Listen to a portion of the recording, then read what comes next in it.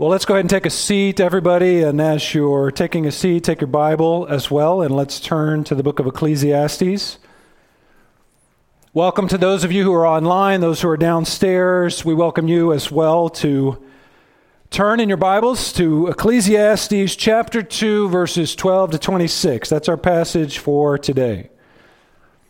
Ecclesiastes chapter 2, verses 12 to 26. And let me start with this. As you're turning there, I heard in a podcast this last week that one of the great inventors and visionaries of our day died 10 years ago this week.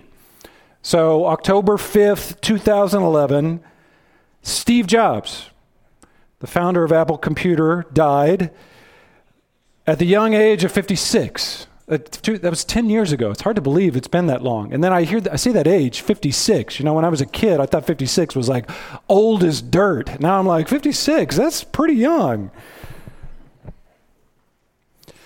Now, if you know anything about Steve Jobs, you know that he was a driven man who sometimes made other people crazy with his drivenness. That's pretty well documented. And part of that, I think, was Jobs' philosophy on life and death. Here's a quote from him that I heard this last week. You can read this on the screen. Jobs said this: "Death is the destination we all share. No one has ever escaped it. Your time is limited, so don't waste it living someone else's life." Now, there's wisdom in that statement, and I'm going to point out some of the wisdom in that statement. In fact, there's Ecclesiastes that agrees with some of what's written there. So I'm going to affirm some of what Jobs wrote here, but I'm also going to debunk what Jobs is writing here, because there are two errors in this statement. There's an implicit error and there's an explicit error. I'm going to deal with the implicit error now. At the end of the message, I'm going to deal with the explicit error, okay? So stay tuned. And the implicit error is this. Here's essentially what Jobs is saying. Life is short, death is coming. Work on something you love so that you don't waste it. And the implicit error to that, as Solomon addresses it in this book, is even if you do something great in your life, even if you start Apple Computers, it's not really going to matter in the end, because death will swallow you up and nobody will remember you. It's a very cheery message this morning. What Solomon does in this passage is he takes all that cheery optimism that people try to motivate themselves with, and it's all bunk. He says it's all bunk. Death makes everything we do here futile. The old man Solomon says in this passage that all that positive, uplifting stuff that he wrote in Proverbs, all that constructive stuff, isn't really going to matter in the end, because death is coming for you. Death will render your life's work moot. So it's as if Solomon's saying, take that, Steve Jobs. Take this. Take that young Solomon, even. Take that prosperity preacher with your power of positive thinking. Is there any hope for us in light of what Solomon writes here? Should we even try in life in light of what Solomon writes here? Yes, we should. But the only way you're going to find hope is to look beyond the under the sun existence that we live in right here. That's key as we interpret the book of Ecclesiastes. But before we get into all that, let's debunk a little bit of Steve Jobs' quote. So write this down as number one in your notes. I'm calling this message today, Death Throes. And I want to give you 4 statements about death from Ecclesiastes 2. Here's the first. Death is inevitable for humans. Death is racing towards you. Death is imminent for all of us. Death is inevitable for us as humans. Solomon says this in verse 12. He says, "So I turn to consider wisdom and madness and folly. For what can the man do who comes after the king? Only what has already been done." If you remember from last week, Solomon tried all these things. He did it all. He experienced it all. And it didn't satisfy him. He had been there, done that, got the t-shirt. He tried it all. And it left him as the richest man, the wisest man, the most successful, the most self-indulgent man who ever lived. It left him empty and unsatisfied. And the idea here in verse 12 is that you won't outdo Solomon. Don't even try. Don't even try to live a life of self-indulgence. He was married to 700 women. Don't even try that, okay? He tried all these things in chasing pleasure and even chasing wisdom, and it didn't work. What he did, you can't outdo. Solomon says in verse 13, then I saw that there is more gain in wisdom than in folly. It's better to be smart than stupid. Okay, this is pretty low-hanging fruit right here in verse 13. It's better to be wise than to be a fool. I saw that there's more gain in it, as there is more gain in light than in darkness. Why? Verse 14, the wise person has eyes in his head. The fool walks or stumbles about in the darkness. It's better to be smart than to be not smart. It's better to walk in the light than to walk in darkness. It's better to not be a fool, is what he's saying here, which is true. It's true, but listen here, careful now. Don't amen that too loud. I think the tendency here as we read this, we're like, amen, oh yeah, education, it's going to solve all our problems. Don't amen too loud here, what he's saying here. You know why? Because he's setting you up for something. He's setting a trap for you. Here's how it works. Verse 13, then I saw that there is more gain in wisdom than folly, as there is more gain in light than darkness. Yeah. 3 cheers for wisdom. Down with folly, down with ignorance. We love this. Verse 14, the wise person has eyes in his head. The fool walks in darkness. Yes. Education is the key to success. Then he says, verse 14, and yet I perceived that the same event happens to all of them. What? What now? What's he saying? He's saying that you can be wise or you can be a fool. And in the end, it's not really going to matter because the same event, what event is he talking about? The same result for your life, the same end is going to take place for you if you're wise or for you if you're a fool. And this is clear later what he's talking about. What is the event that he's talking about? Look at verse 16. He doesn't say it explicitly here, but he kind of strings you along for another few verses. But at the end of verse 16, we know clearly, Solomon says, how the wise dies just like the fool. In other words, you can't outwise your impending death. You can't outsmart the grim reaper. He's coming for you. And there's nothing you can do about it. The fool and the wise share the same fate. There's no avoiding it. The pauper goes to the same grave as the prince. How's that for cruel irony? They both end up 6 feet under. The wise man and the fool share the same destiny.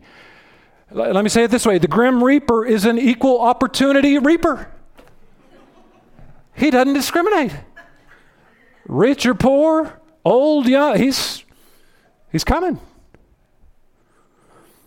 Last week I spent some time with Hang and Conaday in D.C., and, Hang's, he just took a job as a worship pastor in Fairfax, Virginia. So I went, I preached at his church, spent some time with him. It was really good. And while we were in D.C., we went to the Arlington National Cemetery, which is, that's a great thing for everybody to do. It's really an amazing thing. You have 400,000 Americans, mostly soldiers, buried there right in the middle of our nation's capital, in this cemetery. And for me, this is a really special moment, and it's part of that is because I'm really fascinated by cemeteries. I hope that didn't creep you out, but I am. Cemeteries are fascinating to me. Because, what do you see there? What did I see at Arlington National? There's the 4-star general, and he's buried right next to the private. There's the Supreme Court justice, and she or he is buried right next to just a common soldier or a clerk. They're just all in there together, buried 6 feet under. And even JFK, JFK, that's a big thing, and you go there, and he's just as dead as everybody else there. And it's a marvel here in this place. And I'm not trying to make light of 400,000 people, many of whom have given their life for our country. But it's just a reminder to me as they are all under the ground that death is the great equalizer. And death is inevitable for all of us. Go ahead and write this down as number 2 in your notes. Not only is death inevitable, but death is the great leveler of humanity. Death is the great leveler of humanity. Solomon says in verse 15, that I said in my heart, what happens to the fool will happen to me also. Why then have I been so very wise? Solomon's depressed here. Why do I work so hard getting smart? And I said in my heart that this also it's hevel. It's vanity. It's fleeting. You know, when Sonny and I, we would go to Croatia, we would travel, there was this neighbor of her father-in-law's that would come and spend time with my father-in-law. And he would, you know, he was a very well-educated man, spoke something like 7 languages, so he would converse with me in English, which was great, and he was very well-published, and, I mean, an incredibly intelligent man. He was one of these individuals, you guys know the type, that was really, really proud of how intelligent he was, right? And there's just kind of this pompous personality that he had that just exuded arrogance. And I found out this last summer as I went to Croatia that he died. He died, and it kind of shook up my father-in-law. Because all of that pride, all of that learning, all of that stuff he knew, all of those languages went right into the coffin with him. And that intelligence, if you want to call it wisdom, your wisdom, my wisdom, if you want to change it up a little bit, you can't stay death's hand with that. Verse 16, for of the wise as of the fool, there is no enduring remembrance. It's even worse than that. Seeing that in the days to come, all will have been long forgotten. The Supreme Court justice is buried right next to the clerk. You know, the 4-star general buried right next to other soldiers. And that was especially true at the Arlington National Cemetery in the Civil War part, because they all had the same tombstone. You couldn't even tell. You had to look up close to see their laurels and to see what their rank was even. They're all buried together. They're all there, and they're forgotten. They're just names, you know? I think that's one of my fascinations with cemeteries. I was in one recently, and you go through and you read names. I don't know these people. Nobody really knows these people except maybe if it's your ancestor or something. And all they have is just a little blip, just a little statement about this person that's all you know. You don't know if they're good, you don't know if they're bad, you don't know you don't know anything. And they're forgotten. Within a generation or two, you're forgotten. And Solomon says, verse 16, oh, how the wise dies just like the fool. That's it in verse 16. This is what Solomon has been hinting at for several verses. Now he just says it outright. The wise dies just like death. Death is the great leveler. Death is the great equalizer in life. Doesn't matter if you're rich or poor. Doesn't matter what race you are, what ethnicity. It doesn't matter which side of the tracks you grew up on. We're all heading to the same place. There's this great scene in one of my favorite movies of all time. It's in this movie called Glory. Some of y'all might have seen this. It's a movie about the Civil War, and it's a moving film. It really is. Great movie, great cast, Matthew Broderick, Denzel Washington, Morgan Freeman. And in this movie, Matthew Broderick, he plays this rich white colonel who takes over this ragtag group of black officers, the first they're going to fight in the Civil War, the 55th Massachusetts Infantry Regiment, famous regiment. And so he trains them, and they fight together. They attack Fort Wagner in South Carolina, and they all die together in the movie. If you don't know this part of history, you should. They all die. And there they are, just kind of strewn, all the bodies on the beach in South Carolina. And there's a scene in this movie. It's one of the great cinematic moments in movie-making history. Because after they die, they pick up Matthew Broderick's character's body. It's Colonel Robert Gouldshaw. And they throw him in this mass grave full of the African-American soldiers that he led. And then they throw another body, a black body on top of his. And there they are. They fought together. They died together. They're buried together. We're all headed to the same place. There's no discrimination in eternity. That's where we're all headed. It's so moving to think about that. And I hope you're bracing for that reality. There's another scene in history. There's a moment when the philosopher Diogenes, he's looking through this pile of bones. And Alexander the Great, the king of Macedonia, this great warrior who conquered all of these kingdoms, his dad was the king of Macedonia too. He was a great leader as well. And so he sees Diogenes looking through this stack of bones, and he says, what are you doing? Alexander the Great says, what are you doing? Why are you looking through those bones?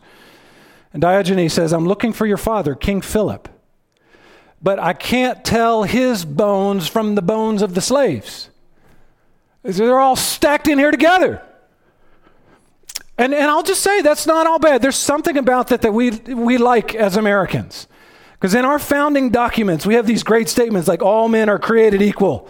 So we like the idea of princes being buried with paupers. We like the idea of the soldier being buried with the general. But I'll just tell you, for King Solomon, for an ancient king, this is intolerable, this idea.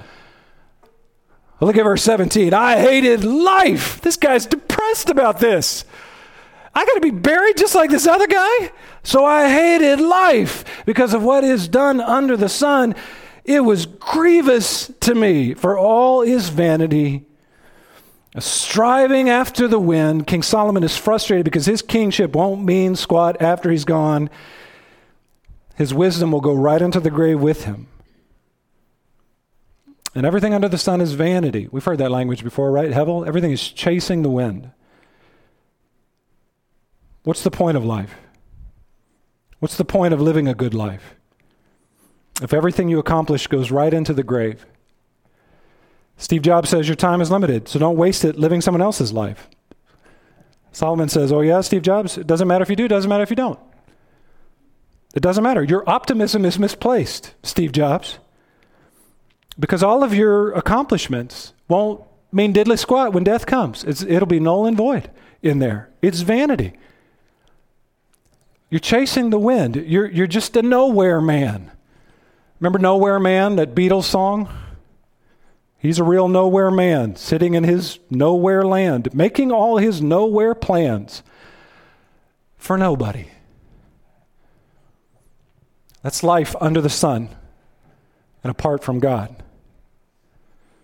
You might say, boy, Pastor Tony, this is terrible. It gets worse. Everybody ready to go to work tomorrow? Write this down as number 3. Here's a new argument. Death benefits unworthy successors. This has Solomon up at night. Solomon says in verse 18, I hated all my toil. I hated my life. I hated my toil. I'm depressed in which I toil under the sun, seeing that I must leave it to the man who will come after me. This, like I said, this is a new wrinkle in Solomon's argument. What's he saying here? He's saying, I do all this work, I do all this striving, and it's vanity, because I got to give it when I die to somebody who didn't work for it. Verse 19, and who knows whether he'll be wise or a fool? It's 50-50. Actually, the odds are less than that with the Israelite kings. It's less than 50-50. Who knows? He'll be wise or a fool, yet he will be master of all for which I toiled and used my wisdom under the sun for.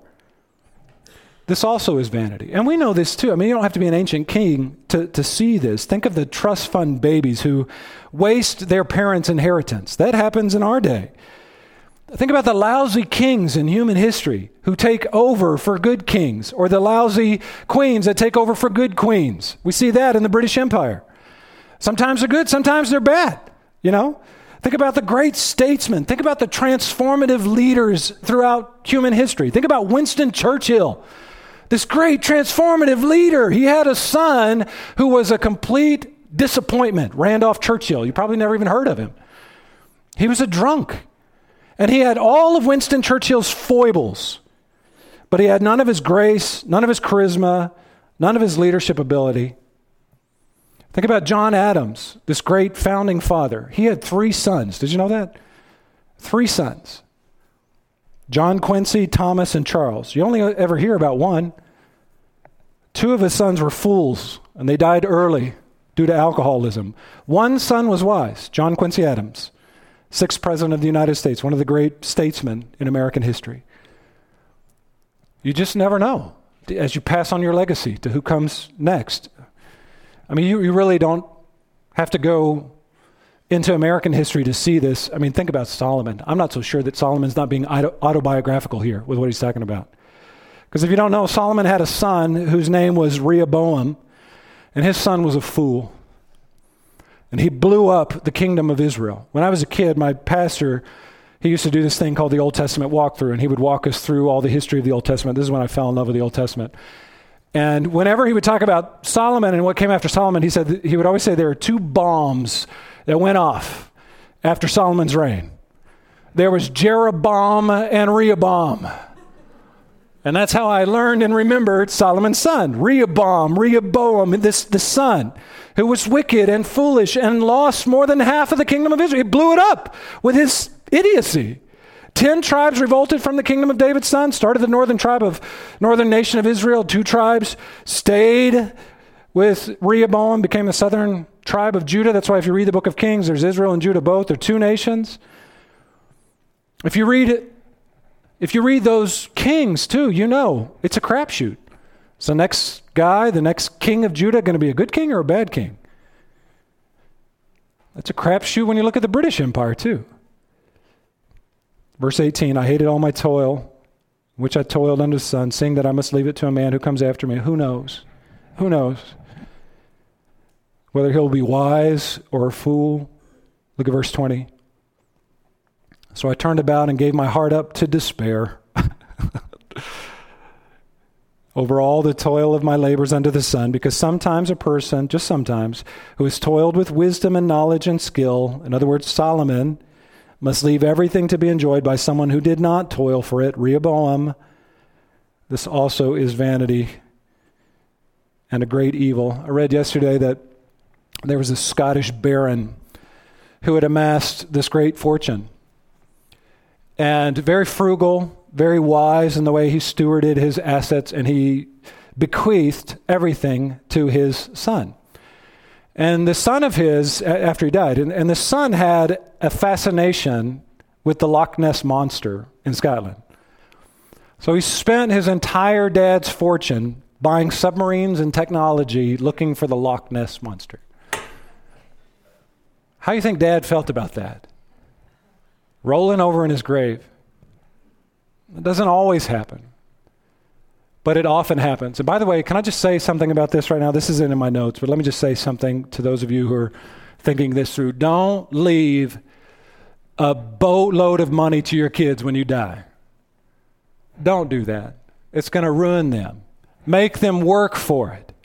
Seriously, I've seen kids ruined by it. And I know later in Ecclesiastes it talks about giving an inheritance. Sure, give them an inheritance. But don't give them a ton of money. Make them work for it. It's good for them. What was I talking about? Number 4, write this down. Death is inevitable. Death is the great leveler. Death benefits unworthy successors. And then fourthly, death renders toil as transient. Death renders toil as transient. Solomon says in verse 22, let's finish this up. What has a man from all the toil and striving of heart which he toils beneath the sun? What profit is there in all this? For all of his days, verse 23, are full of sorrow, and his work is a vexation. Wow, that really gets me excited about going to work tomorrow. Is it Columbus Day tomorrow? Do we have to work? Some of you do. Even in the night, his heart does not rest. This also is vanity. You can't even get a good night's sleep because you're thinking about work. True? It's a Genesis 3 world. Thorns and thistles, it gets in your sleep. I fantasize about sleeping like when I was a teenager all through the night. That was great. That was like 30 years ago. Steve Jobs says, your time is limited, so don't waste it living someone else's life. Solomon says, even if you do something great, even if you develop the iPhone and the iPad, even if you do that, your work on this side of eternity is transient, is not going to last. You know, it's funny about the iPhone. Steve Jobs, the Apple community, they presented these technologies, especially the iPad, but the iPhone too, they presented them as this transcendent invention that would change the world. And it has changed the world. But it's well documented now that these inventions have actually made people dumber, not smarter. And especially with children, these devices can stem creativity, they can stem brain development, they cause attention deficiency, which makes them less innovative and less productive. In fact, I've read that some Apple executives, including Jobs when he was alive, he wouldn't even let his kids use iPads or iPhones. He banned them in the house.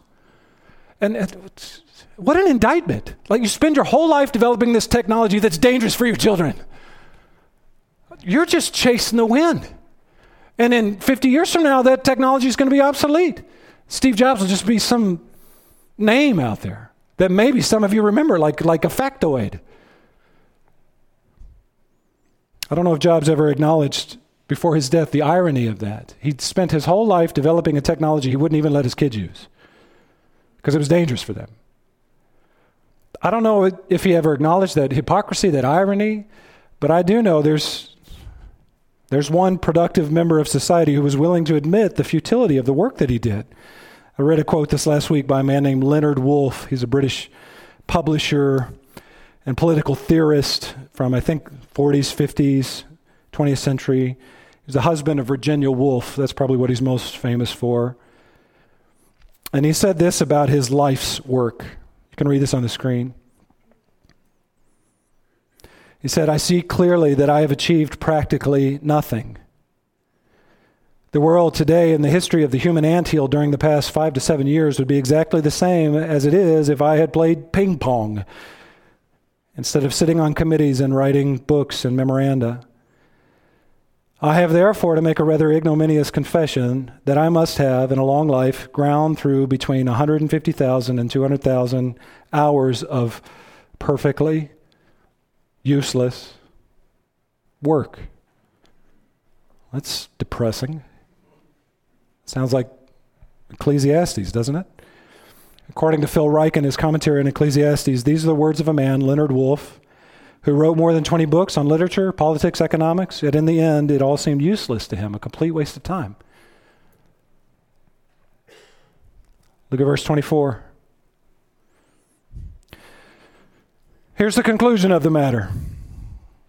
There is nothing better for a person than that he should eat and drink and find enjoyment in his toil. That's a fine confession right there. This also, says Solomon, is from the hand of God. Wow, and God shows up finally. It's been going on for 2 chapters and didn't mention God. Now God shows up. And what does he say about God? There's nothing better in this life than to enjoy from the hand of God these things that he gives us. Why? For apart from him, verse 25, who can eat? Who can have enjoyment? In other words, all good gifts are from God. There's nothing that comes in this world that's not from God, so enjoy it while you can. This is Old Testament common grace. That's what this is. This is Old Testament common grace. All good gifts are from God. Enjoy them while you can. Verse 26, for to the one who pleases him, God gives wisdom and knowledge and joy. But to the sinner, he has given the business of gathering and collecting only to give to the one who pleases God. It's better to be one who pleases God than a sinner. That's the argument here. But ultimately, this also is a vanity and a striving after wind. So just to be clear, it's better to be a God-fearer. It's better to please God. It's better to be not sinful, or let's just say less sinful than more sinful. But only for a while. God gives wisdom, knowledge, and joy to those who please him. The sinner in this life gets the short end of the stick, but even that's short-lived. It's all vanity in the end. It's all chasing after the wind. Why? Because death is racing towards you.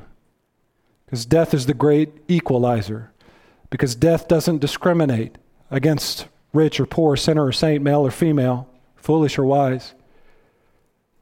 We all end up in the same predicament. The French humanist Voltaire, he said once, I hate life. I hate life. And yet I'm afraid to die. A French atheist and existentialist, Jean-Paul Sartre, he said this, you can read this on the screen. He said, life has no meaning the moment you lose the illusion of being eternal. Life has no meaning. That's very French, isn't it? You just imagine like people smoking cigarettes talking about how depressing life is and making these existential statements. Life has no meaning the moment you lose the illusion of being eternal. Great. More honestly, I think, the French novelist Francois Mauriac, he said this.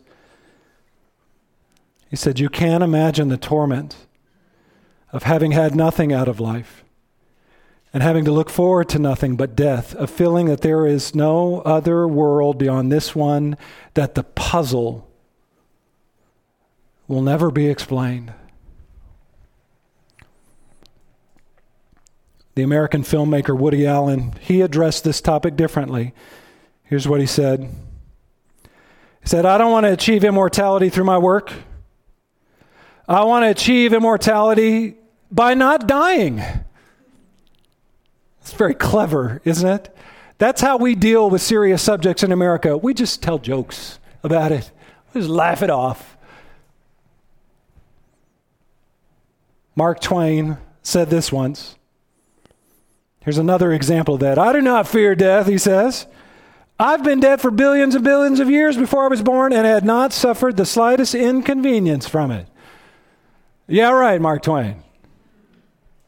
Tell your jokes.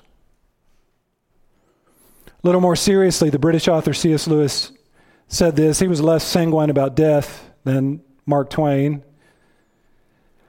And by the way, he wrote this statement when he was still an atheist.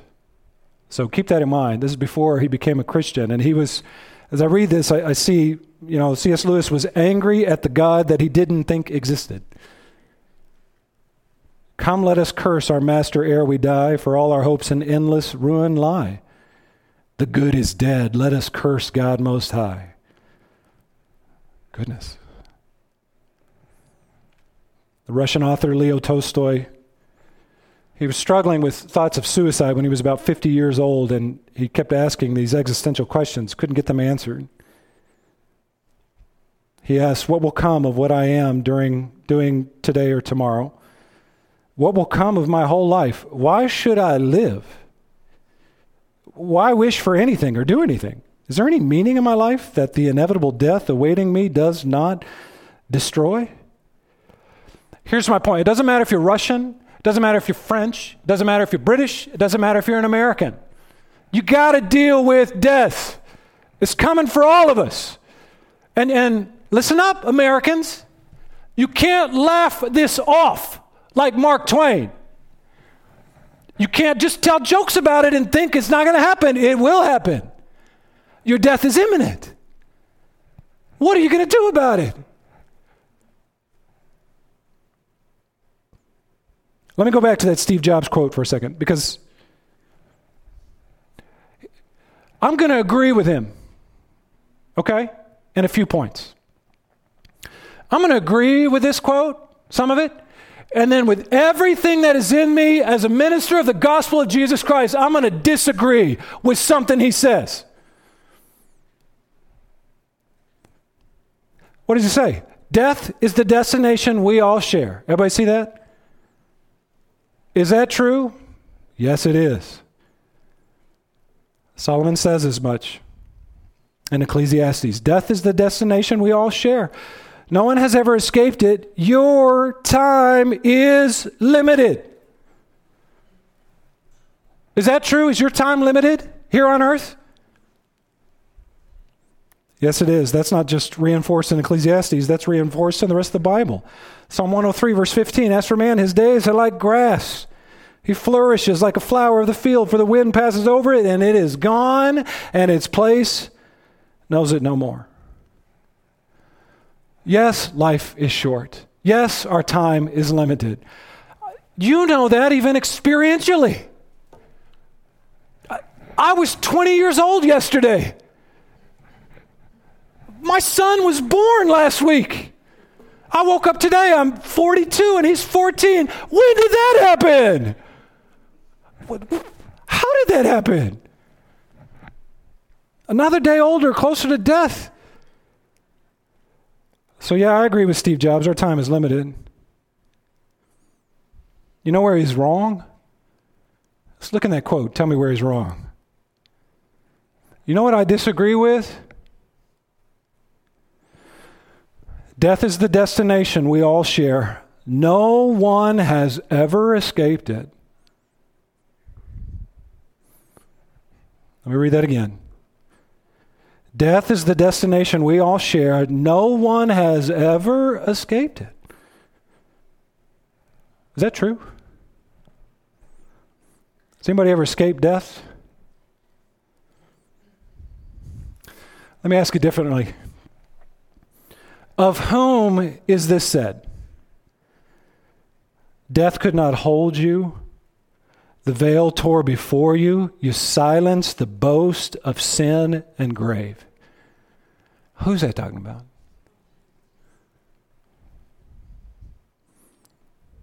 Let's do that again. Of whom is this said? He will wipe away every tear from their eyes. Who's the he in there? He will wipe away every tear from their eyes, and death shall be no more. Neither shall be mourning or crying or pain anymore, for the former things have passed away. Revelation 21, verse 4. Who's that passage talking about? Let's do that again. This is fun. Of whom is this said? For he must reign until he has put all his enemies under his feet. The last enemy to be destroyed is death. Who's that passage talking about? How about you in the back? Y'all with us? Who's that passage talking about? Let's do it one more time. Who said this? I am the resurrection and the life. Whoever believes in me, though he die, yet shall he live. You know that old expression? Doesn't matter what question the pastor's asking, Jesus is the answer. Y'all ever heard that? Who said that, church? I am the resurrection and the life. Jesus. Let me ask you a harder question. You can read this on the screen. Of whom is this said in the Bible? Okay? And the answer is not Jesus. So you got to think about this one. Behold, I tell you a mystery. We shall not all sleep, but we shall all be changed in a moment, in the twinkling of an eye, at the last trumpet. For the trumpet will sound, and the dead will be raised imperishable, and we shall be changed. Who's that talking about? That's talking about us. That's talking about believers in Jesus Christ. Jesus has made a way for us to escape death. Jesus escaped death. He's made a way for us eternally to escape death. For this perishable body must put on the imperishable, and this mortal body must put on immortality. When the perishable puts on the imperishable and the mortal puts on immortality, then shall come to pass the saying that is written, death is swallowed up in victory. O death, where is your victory? O death, where is your sting? The sting of death is sin, and the power of sin is the law. But thanks be to God who gives us the victory through our Lord Jesus Christ. Phil Ryken says in his commentary on Ecclesiastes, there's a question for all of you right now. Are you afraid of death? Are you afraid of death? Do you hate life? Do you ever worry that you will be forgotten? Are you discouraged by the vanity of your existence? Do you feel like you've been striving after the wind? Look above the sun to the Son of God. He will raise you up from the dead and will protect your life forevermore. Listen, Harvest Decatur, let me just put a gospel close on this message, okay? We're all going to die, okay? Unless Christ comes back first, we're all going to die. And yet Christ has made a way through his death, through his resurrection, that we can escape the penalty of death forever. You know what? Jesus Christ makes your life meaningful. He makes your life livable. He makes your work meaningful and purposeful. He makes your life meaningful. You know what else he makes meaningful? Your death. Because your death is not the end. If you know Christ, you will be raised to new life in a new body to live incorruptibly with him forever and ever and ever. Jesus Christ has made that possible for you. Put your faith in him, believe in him, follow him, serve him, live for him. Let him even post up. I know most of you in this room, you're saved. Okay. Live for him. We're all going to be dead soon. Live for him. And let the rest of your life be a testimony to God's goodness and his mercy in your life. And let's tell other people about it when we get the opportunity. Because otherwise, we're just circling the sun. And it's vanity of vanities, and we're chasing the wind outside of Christ. Live for him, serve him, find purpose in him.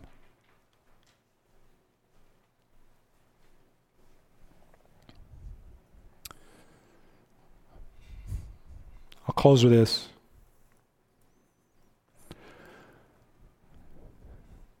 I had a lot of quotes in today's sermon, I know. Some were good, some were not so good. I want to close with a quote, one of my favorites from the incomparable D.L. Moody. Moody said once, "Someday you will read in the papers that D.L. Moody of East Northfield is dead. He's dead." Don't you believe a word of it? At the moment, I shall be more alive than I am now. I shall have gone up higher, that is all, gone out of this old clay tenement into a house that is immortal, a body that death cannot touch, that sin cannot taint, a body like unto his own glorious body. I was born in the flesh in 1837. I was born of the Spirit in 1856. That which is born of the flesh may die. That which is born of the Spirit will live forever and ever. Have you been born of the Spirit, Harvesticator? Do you know Christ Jesus as your Savior? If you do, death has no eternal victory in your life. You win. When you die, you win. Pray with me.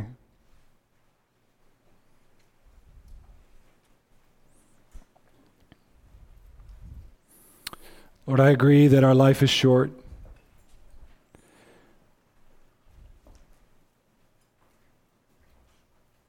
And Lord, even the secular voices in this world acknowledge that truth.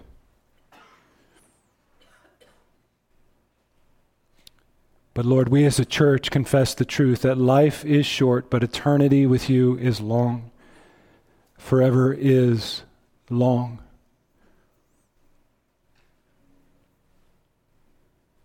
And Lord, I praise you for stepping into this world of vanity, stepping into this world where death reigned. And you even died yourself in order to conquer death. You were raised on the third day. We believe, Lord.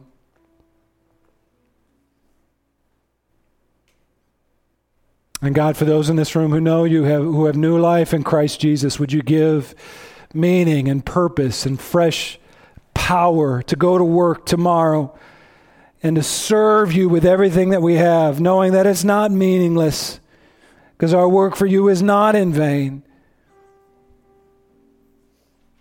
Give us energy and purpose to serve our children and our church. And Lord, even if our very lives are lost this week, even if we die, we win. We're with you for eternity.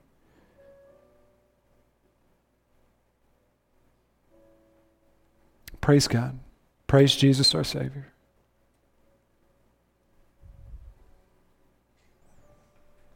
Amen. Let's stand. Let's sing to him.